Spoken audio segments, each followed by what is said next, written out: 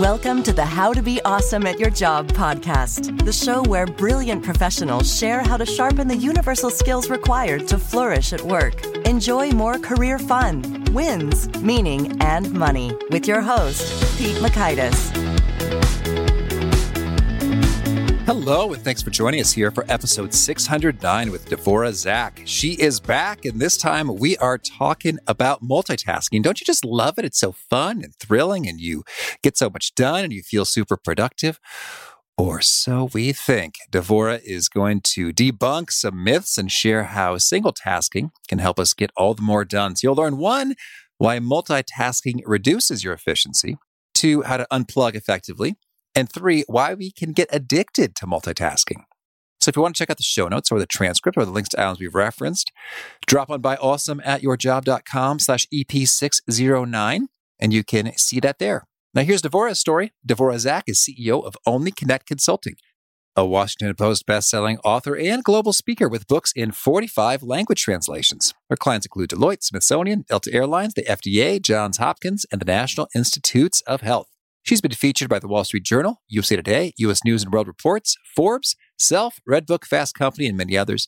She's the author of Networking for People Who Hate Networking, Managing for People Who Hate Managing, and Single Tasking.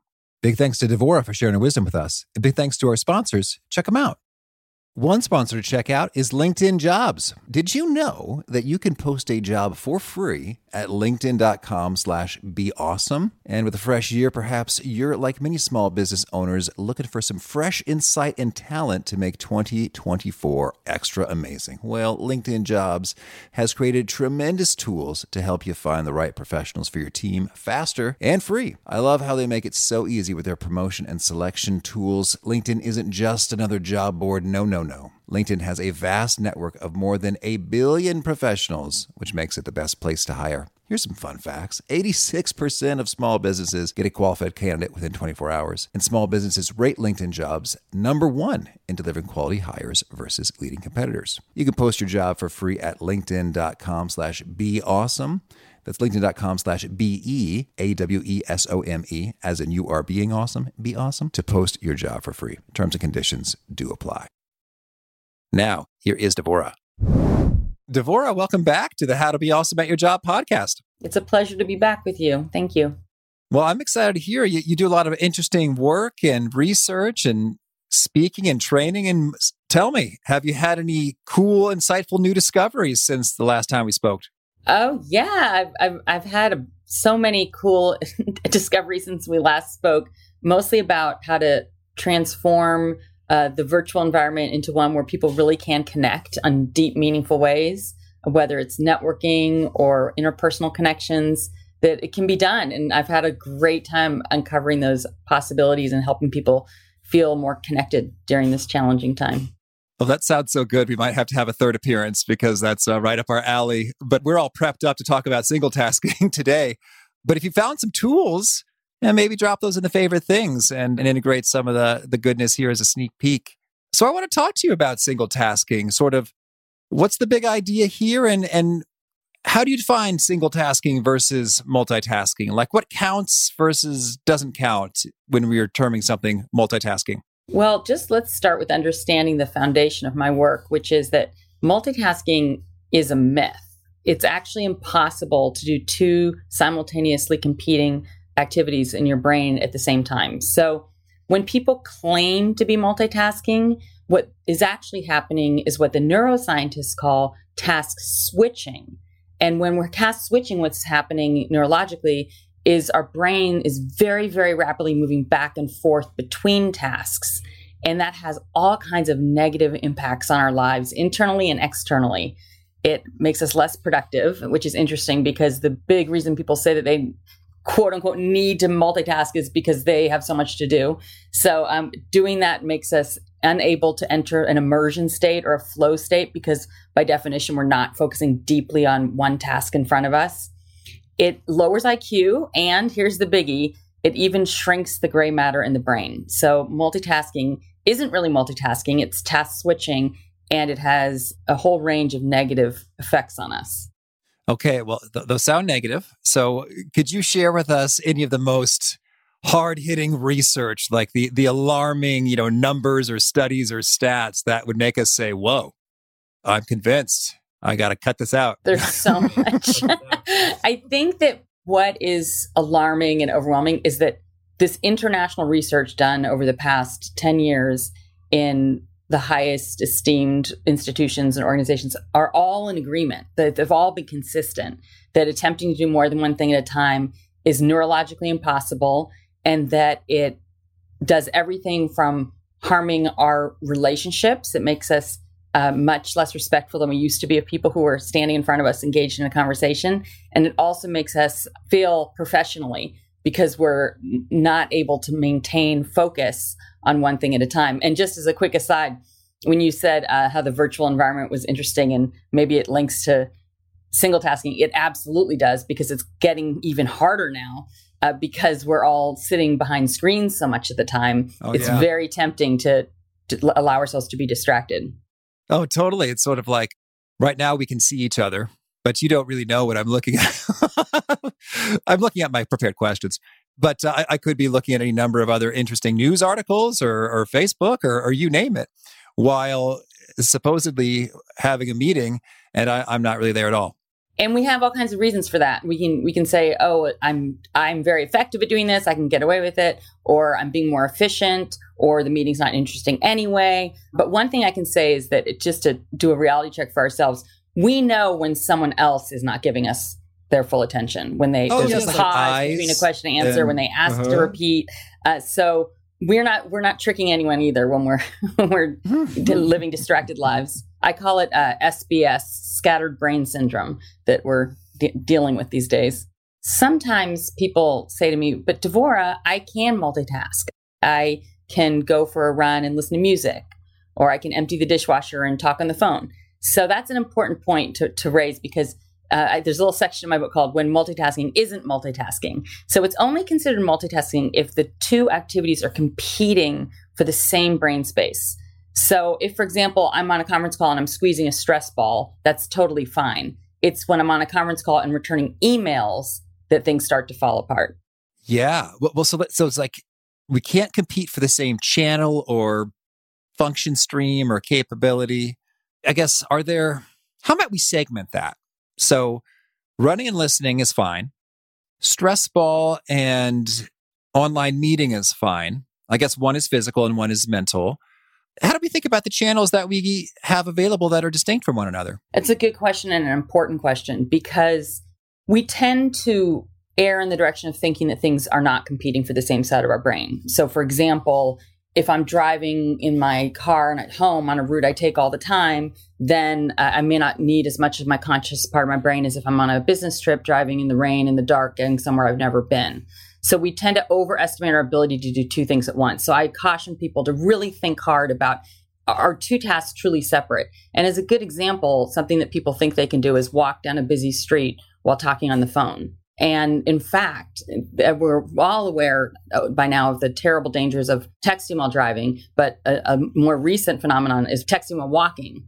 And that, it sounds silly, but in fact, people fall down staircases, walk into traffic, bash into other people, just because they think, oh, I can handle it, I can do it. So really to spend time in self-evaluation about not only what can I physiologically handle doing two things at once, but also maybe I'm diminishing my life experiences personally and professionally by deciding that I'm never where I'm at. Like, so part of it is being where you are. Like, how about when I work with coaching clients, I often encourage them to take a walk, even for 10 or 15 minutes outside without their phone, and see how that experience is different from what a lot of us have gotten used to. And the other side of all these studies is they've discovered that even if we spend 15 minutes a day being quote unquote non-productive, like if we're doing a crossword puzzle or just taking a walk outside, that actually increases our productivity by 25% overall. So the good news, there's lots of good news too, is that by giving ourselves some downtime, for example, there was a Harvard Business Review study that found that if you take lunch, like even half an hour at work without doing work at the same time, that you're more productive over the course of the day. So if you got to feel guilty about, oh, I'm not working hard enough, just reverse that guilt and feel guilty if you're not spending some time. I call it time shifting down your time so that you can do things that maybe seem idle, but actually are very rejuvenating. Oh, Devora, I love that. And any encouragement you can give me to play a game of Fortnite or have a nap or take lunch in the middle of the day. Fortnite, actually, no, I'm just kidding. I was like, she's got it all. She's got it all prepared. But and I love the point about about sort of just diminishing the quality of your life when you're not paying as much attention. I remember, when my buddy Muhammad was in town from Dubai, he was on the podcast. And we were just sort of walking in Chicago. We're trying to find a place to eat. That's the goal. We're going to eat lunch. But I was just so happy to see him and having so much fun with the conversation that I actually made the conscious choice. It's like, I'm going to devote zero attention to looking for a place to eat and all attention to chatting with and enjoying Muhammad. And it was funny. We walked around kind of aimlessly for a good while, which was fine by me. I'm sure any of the food would be perfectly adequate. And then we happened to bump into a great spot. But I think that's a good point in terms of we can be, without even being aware of it, diminishing our life experience by not, thoughtfully, conscientiously choosing, this is the one thing I'm doing now. That's right. We tend to blame our technology for the interruptions. There's a section in my single tasking book called If Your Phone's So Smart, Can You Teach It to Heal? And it compares smartphones to puppies. So we've all been around puppies that are cute and adorable and lovely, and around puppies that are out of control and jump up on the table and don't leave you alone. And who is responsible for that? Is it the dog or is it the owner? So I think we all kind of know it's the owner's responsibility to keep their puppies, to train them so that they're good members of a shared society or sidewalk. And we do the same things with our phones. So maybe you and I are meeting for lunch and we haven't seen each other in a year or two. And I'm like, oh, darn, I can't believe my phone is going off again. Just a minute. This is so annoying. Oh no, here's another text. So in reality, technology obviously can be a great friend of ours and super useful. However, we need to be in charge of it rather than letting it run away from us. And there's all kinds of tips and techniques in my book about ways to manage technology personally and professionally. So I'll tell you a fun one, since you were talking about going to lunch with a friend. I'll tell you a fun one, which is that we can go out with a group and depending on when you're listening to this podcast, so socially distanced if necessary. Mm-hmm. And everyone puts their screens, anything they have with a screen, onto a chair off to the side. And the first one to touch the pile of phones or screens treats everyone. That's good. A little pressure. Exactly. A little peer pressure. So, and there's a version of that you can use for work, which I encourage people to do, which is to have, if you have a team meeting, is to give everyone, have everyone, if you're working remotely, an agenda and a pen or a pencil. And the only electronics that's allowed to be on is whatever you're connecting through, whether it's Zoom or another platform. And make the meeting half the length of time with everyone committing to be fully engaged. And you'll be amazed how much more efficient you are and how much more community you build and how better connections, because people are there actually together instead of being a million different places at once. Mm-hmm. Oh, I like that so much. Well, so we're going to dig into some particulars when it comes to, single tasking and how to do it optimally and sort of avoid the multitasking and the distractions, and technology as being one of them. I got a real chuckle. You've got an appendix called Retorts to Multitask Hardliners. And I think I've been here before, and I think some listeners are probably here now and say, okay, yeah, I think I've maybe heard about some of that research. And that might be true for, the population at large and maybe the majority of people in a given study. But you know what? That's really just how I like to operate. And it really works well for me. And boy, I feel so productive. So multitasking works for me, but maybe not most people. Lay it on us. So I would say, first of all, what kind of mistakes are you potentially making? Like if you're responding to an email and in a team meeting, are you fully engaged? Are you answering the questions? Did you hear the questions? And at the end of the day, how much have you actually gotten done? And then compare it, just test a little bit, just spend an hour or two focusing on whatever is at hand. And I really encourage people to start small, and you'll be blown away by how different your work is and how different your mood is when you focus on one thing at a time. Another piece of resistance people have to the concept of single tasking is they think that it implies that we're somehow less productive or we get less done or we don't have as many capabilities. And it's not about that at all. You can get 10, 12 things done in the course of a day while single tasking at any given time. So it's not saying you can only do one thing in a 10-hour period. Maybe you could do one thing for a 20-minute period, and that's all you're doing. And then you switch to another thing. And it's that conscious choice that a lot of us aren't making these days about what am I committing to in this moment? Am I going to watch my kid play a sport, or am I editing a legal document for tomorrow's meeting? So just pick one for that time. It doesn't mean that you don't care about the other choice. It just means that's not your choice in this specific time period. Now, another resistance people have is they just don't have the tools. Like, we're overwhelmed. So set up systems that will not require that you have superhuman strength to overcome temptation. So an example is if you're driving in the car, we all know we shouldn't text while we're driving, but it's just this once, and I'm at a stoplight, and I'm late, and I'm lost, and I'm going to an important meeting, and I'll keep looking up. Like, we always have reasons to convince ourselves to do things that aren't maybe in our best interest. But don't require yourself to combat those reasons. I call it a fence. Set up a fence to mitigate the temptation in the first place. So when you get into your car, toss your phone in the backseat under a pile of coats and start driving. And you'll be cursing yourself. Partway through, you'll be like, ah. But in the end, you'll get there alive. Yeah. What is it? Ulysses or Odysseus kind of getting himself tied to his boat so he could hear the siren song, but not be tempted to, go toward it in his destruction. It's sort of like you just decide, you cut off that option. It's not available to you. So there it is. Great analogy, right? Cool. And so I want to get your take in terms of sometimes multitasking feels really good. Is there some neuroscience or some dopamine or neurotransmitter stuff going on in terms of the sensations and how it feels to switch or do a lot of things quickly? What's going on there? So our brains crave novelty. So if I'm sitting in my computer inputting data for 3 hours and then something pops up on my screen that's different, my brain is pretty psyched. So there is something to that. And then what we would do then is there's various techniques we can use, but one of them is to turn off all auditory bings and all visual pop-ups so that when we're focusing on writing something that we're completely focused so we don't get that novelty in there. Another is to say, give yourself treats. Like if I'm going to work for 45 minutes, then after that, I can do something that's completely different. Create that novelty for yourself. And you might be surprised at how deeply you go into a thought state. And so I recommend actually setting an alarm so you don't have to keep looking at the clock or wondering how long it is. And then when your time goes up for doing your tough task, the harder one, then even if you're like, oh, I feel like I could go longer, it's better to stop and take a break.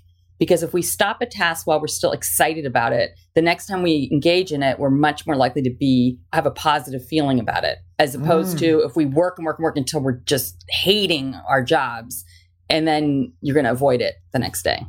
Boy, that is just a powerful reframe for me personally. Thank you. To stop when you're still excited about it means you've got some enthusiasm ready for next time. And sometimes I think it's I don't know how much longer I'm going to be enthusiastic about this. I better milk it for all I can right now because it may never come back. Like if I feel like doing my taxes right now, that is a rare event. So I better really run after it until it's absolutely gone. But instead, I should stop when I've still got some enthusiasm left. That's right. It's like an old saying about a party, leave while you're still having fun.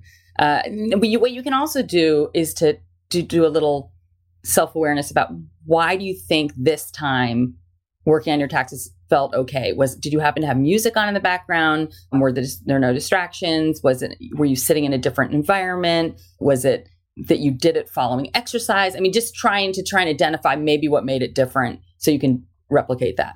And other times it's just a matter of you don't feel like doing it. You force yourself to, and 15 minutes into it, it's not so bad and you're in the flow. Yeah. Okay. Very nice. Well, so I'd love to get your take here. When I talk, you mentioned sort of setting an alarm or an amount of time. I'm going to do this for this window. You've got an approach called the cluster tasking technique. Tell us how this works. So many of us have an activity or two that takes over our day, and it prevents us from getting any of our bigger work done. So as a way of example, for a lot of people, it's messaging, whether emails or IMs or texting. And we can spend all day messaging, and then we never get to the bulk of what we're here to do. A study, which wasn't even that recent, it was a few years ago, so I bet these numbers have gone up, found that we look at our phones an average of 150 times a day for a total of 4 hours. So what we can do instead is to put those tasks, that repetitive task, and for right now, we're just going to call it messaging. It could be a different task for you. And we're going to find 2 or 3 cluster times during the day where that's all you do. So maybe it's right when you get into the office in the morning, right after lunch, and maybe 4:30 near the end of the day. And so and you can decide this is a half an hour block, a 45-minute block, and a 20-minute block, or whatever you decide. And so during those times, all you were doing is reading and responding to messages. And during the rest of your workday, you're not looking at your messages. And this is a tough pill to swallow at first for many people, because you're like, well, I have to be available all the time. So I'll address that in a minute. However, you're not like going off the grid for 2 months. If you do it 3 times a day, you're only going to be not looking at your messages for a couple hours at a time. And as a bonus, when you are looking at your messages, that's all you're doing. So you're not distracted. So you make fewer mistakes and committing to 2 different things at one time, or writing the wrong date for an event. So you're way more efficient overall. So that's a great, simple technique to try. A lot of my clients say it's worked really well for them. I like that. Yeah, thanks. If you give it a try, it's very useful. So people say to me sometimes that they need to be available to others. And so they have to always have their phones on and nearby. And a generally true rule of thumb is if you try to be everywhere for everyone all the time, you're never anywhere for anyone with full focus. Yeah. So you can either do one thing well or 2 things poorly at any given moment. And when people say, oh, you need to be available all the time, if I'm coaching someone and I might ask some follow-up questions, like, what do you think they really mean? They really mean that you follow through on what you say you're going to do, that you're going to be responsive, that you're clear about deadlines. And people get used to the idea that even though you may not be available to me every minute of the day, when we're talking, I get your 100% full attention. So our conversations are more efficient and shorter. And I get the picture of how helpful it is. And there's going to be exceptions. So if you're run a conference center and there's a huge conference that day, you might need to have your phone with you all day. But just to be aware that there's exceptions, but most of the time to err in the direction of saying, here's when I'm doing these particular repetitive tasks. Yeah, well, and I like that turn of a phrase there in terms of you can do one thing well or 2 things poorly. And I think it's possible, although rare, that, you know what, doing 2 things poorly is the right choice right now. In terms of there's sort of a mandatory conference call of little value to you and to your team. But it's, hey, everyone's got to do this thing. So it's like, okay, so you just got to do it. But your desk is also a mess. And even just a little bit of attention is going to make it better. So you can make the conscientious choice that I know what's happening here. I'm going to do 2 things poorly, and that's the right answer. But most of the time, it's not. And there's also ways to work within that situation. So, for example, when I'm working with clients and if they have exactly what you just described, a mandatory department-wide meeting that's 2 hours every Thursday or whatever it is, that this is an opportunity to, in some cases, delegate that responsibility to maybe someone who works for you who could actually learn from the call, and it would be a benefit for him or her to be on that call. You could say to the group, I'm available for the first half of the call, so the items that I can contribute to, is it possible to discuss those in the first half? This isn't always possible, but I'm just saying to always explore options so that you really are where you need to be. And sometimes also you might think, oh, this call is boring. And so you start organizing your desk and then you might miss something. And maybe there was something interesting that just happened. But one thing for sure is that if you're on one of those calls, you can tell when someone's doing something else. And it's not impressing you. They're not impressing you with their professionality when you know they're distracted. So part of it might just be building a reputation as someone who's present. Mm-hmm. Understood. Yeah. Thank you. I'm a tough cookie. Well, yeah, absolutely. That is true. And I mean, I think there's some exceptions to every principle or guideline, like, hey, hundreds of people are out there. Everyone's muted, okay. But even then you have options as opposed to it's either or. Doing two things poorly or giving this my full attention. You can get creative and say, well, maybe I'm here for this part. Maybe I can delegate. So there's many ways to slice it, which I like. Actually, one thing I heard recently is that doodling can be a very useful device in staying focused on the conversation. That doodling doesn't take up a conscious part of your brain, and kind of releasing that extra energy just by drawing images or on a notepad can help people stay focused. That's another new technique I learned recently. Well, and so if you got some lifelong multitaskers and this is kind of challenging in terms of training the attention to zero in on the one task, how do you recommend we develop that skill, that focus, that discipline? So there's really two parts of our lives, to speak broadly, that we can apply single tasking. One is internally, and we've talked a little bit about that, like in our brains, how to manage our brains. And the other is externally, how to manage our environment.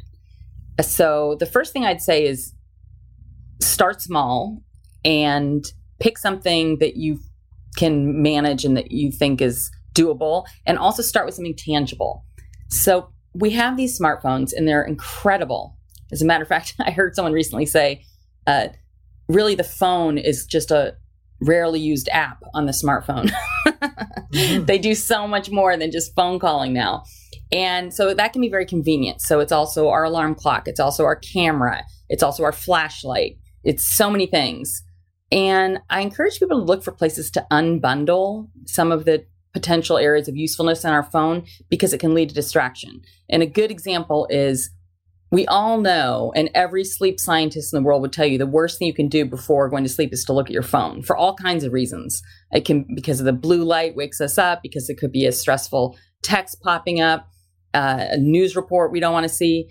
But when we use our phones as our alarm clocks, that's the last thing many of us do. So how about investing in a cool old-fashioned alarm clock that you can play your favorite song on to wake you up, and see what it's like to wake up and fall asleep in a relaxed atmosphere, is one example.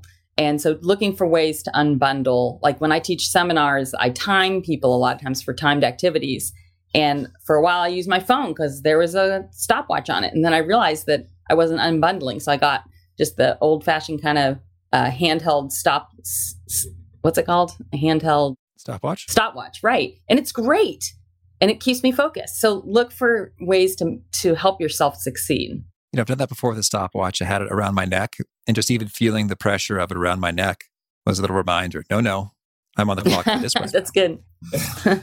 Well, and so then I'd love your view then. If folks think, hey, I'm too busy for single tasking, I have to multitask, then a part of the game is really just identifying, well, hey, no, what's truly the most important thing? Like, what is really worth that? Also to learn some of the science, because you're actually too busy to multitask. Okay. You will be way more efficient in getting things done by focusing on one thing at a time. And in my book, Single Tasking, I have some examples of going through a typical day while you're attempting to multitask versus single tasking, and seeing how the time flow works. And it's based on reality. I mean, just through a lot of different people's experiences. And it's remarkable. It's so we started off with like, oh, there's this bad news, but now we have this great news that you can live a more sane, structured life by doing one thing at a time. Well, tell us, just how many hours a day you think are at stake here in terms of excellent single tasking versus poor multitasking? What kind of a lift or a gain or a time savings you think this adds up to on a daily basis? Maybe all our waking hours.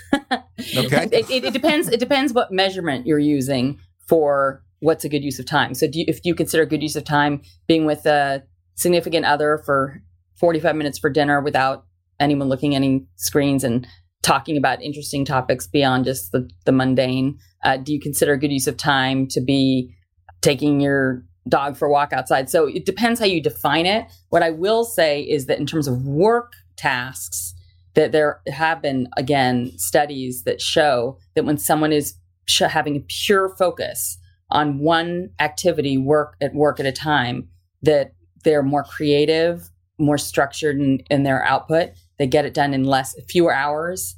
And so it really works in your favor to be fully focused. And some people say, well, I can't focus anymore. Like I've lost my ability to focus, because that's the kind of world we're living in. So when people say that, I encourage them, or you, as you're listening now, to think of something you love to do. Just think in your mind, if you're listening to this podcast, of something you enjoy that really brings you happiness. And when I ask that question with people in the room with me, I get so many different types of answers. Maybe it has to do with doing an athletic activity, or an instrument, or a craft, or a conversation with someone you care about. And what we find is that there's a correlation between that whatever activity you thought in your mind or said out loud, and the fact that you're totally focused on it, that it focuses you when you're doing it, that nothing else exists in the world.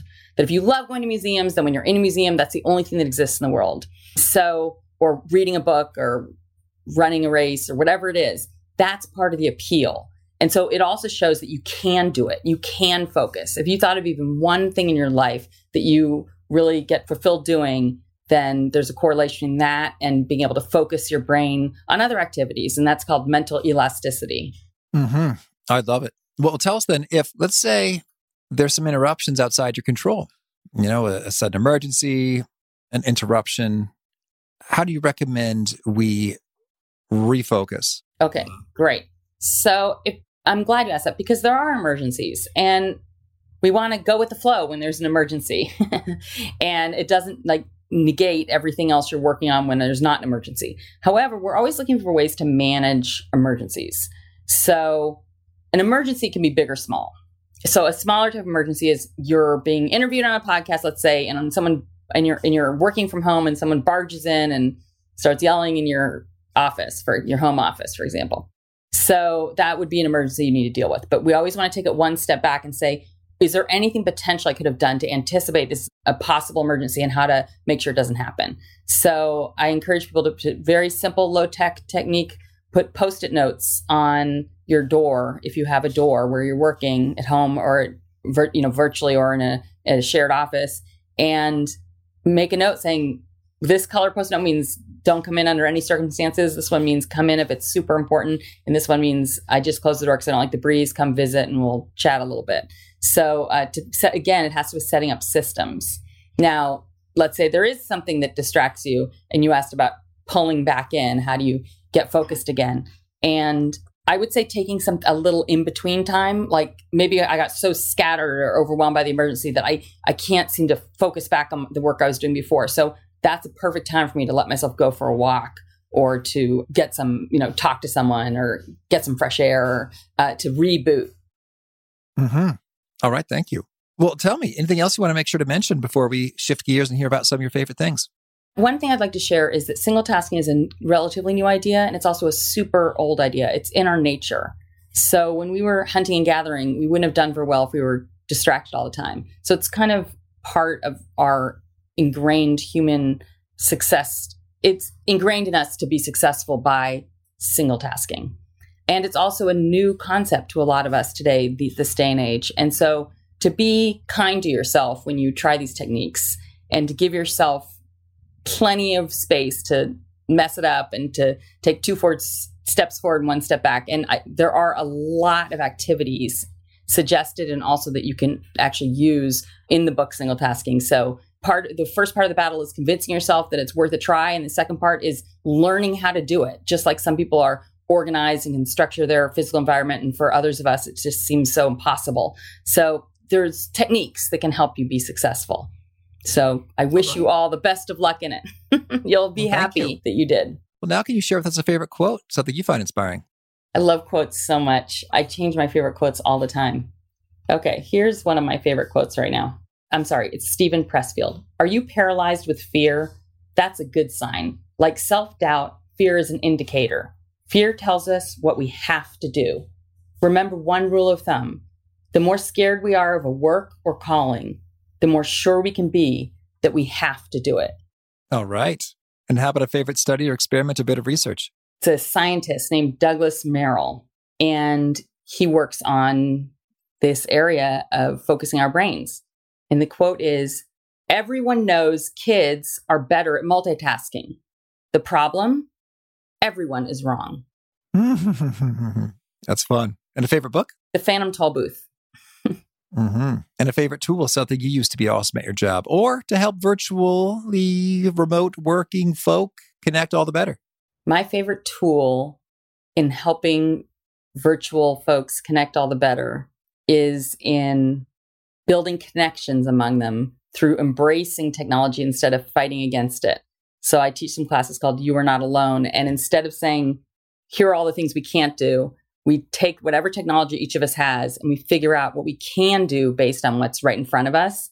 And it sounds simple, but it makes a huge difference in how we build connections with each other and how we accept what the possibilities are given what the reality of this situation is. Is there a particular nugget you share that really seems to connect and resonate with folks? You hear them quote it back to you frequently? Yes. Especially for people that are in fields like ours, whether you're interviewing people or working with people or inspiring people or writing books for people. What's a great rule of thumb? Because there's so many so-called experts out there, and I love this one. Eleanor Glynn, an author. Life is short. Avoid causing yawns. Be interesting, be fun, be unique, be quirky, engage people. Life is short. Okay. We don't want to be the cause of any yawns. Okay. And if folks want to learn more, get in touch, where would you point them? My website is myonlyconnect.com, MYONLY connect.com. And it has tons of samples from media, podcasts, TV shows, newspapers, magazines, and also has information about my 3 different books. Networking for People Hate Networking just came out in a second edition, has tons of new chapters and sections that people are finding really useful in this day and age. Oh, great. And do you have a final challenge or call to action for folks looking to be awesome at their jobs? Yes. It's another quote, but it's also a call to action. It's from Philo of Alexandria. This is especially important today. Be kind, for everyone you know is fighting a great battle. Well, Devora, thank you. This has been a treat, and I wish you all the best in your single tasking adventures. Thank you so much. You too. I hope it works well for you. I really appreciated Devora's take there about how our brains crave that novelty, and the multitasking delivers a bit more of that. But you got to watch yourself to see, is it just the feeling, or are you actually being more productive? And to make sure you're measuring that appropriately, and to see, is it better to do one thing well or 2 things poorly? Most of the time, it's better to do one thing well. Although I still say there may be some times where it's good to do 2 things poorly. But be judicious and don't deceive yourself, delude yourself into thinking that just because it feels more productive, it's more productive. So again, the show notes, the transcript, the links to items we've referenced are at awesomeatyourjob.com/EP609. If you haven't already, I recommend you push subscribe. You'll catch our next guest. It's Tanya Israel. She has got some pro tips for how do you engage in conversations with people who disagree with you. Hope to get you there. And peace. Thanks for listening. To get the most out of the show, we recommend 2 key things. First, check out the extra resources at awesomeatyourjob.com. You can find this episode's transcript and links, as well as the perfect episode for your situation. You can search the full-text transcripts of hundreds of episodes or explore episodes tagged by topic and competency covered. Second, subscribe to the podcast and get future episodes automatically. You can subscribe by telling Siri and several other smartphones and speakers, subscribe to the How to Be Awesome at Your Job podcast, or by tapping subscribe in your podcast player of choice. If you'd like some extra help figuring out podcasts and how subscriptions work, visit awesomeatyourjob.com/subscribe for guidance. Hope to catch you on the next episode of How to Be Awesome at Your Job.